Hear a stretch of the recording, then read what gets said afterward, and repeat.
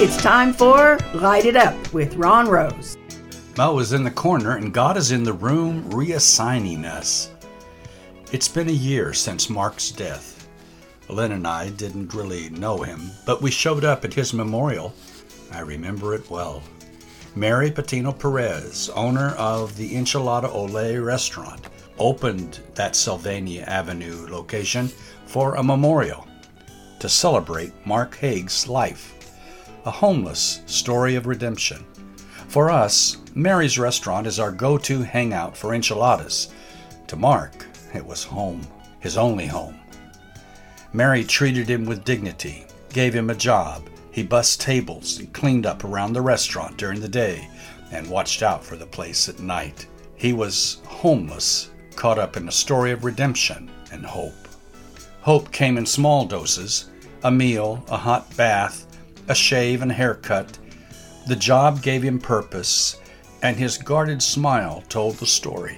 A story that ended suddenly in tragedy. Mark was beaten to death on the street in front of the restaurant. On Mark's last day, he danced and sang and celebrated his enchilada family. No one suspected that would be his last dance. Homeless Mark walked out the door with a smile, redeemed. Mary summed it up. We learned through it all we need each other. It's all about being together.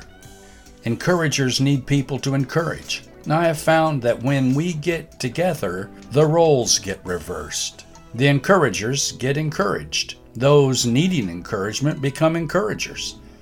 It's a God thing. The Enchilada Ole restaurant is community. They have become a God place. Regulars share the table with strangers and become family.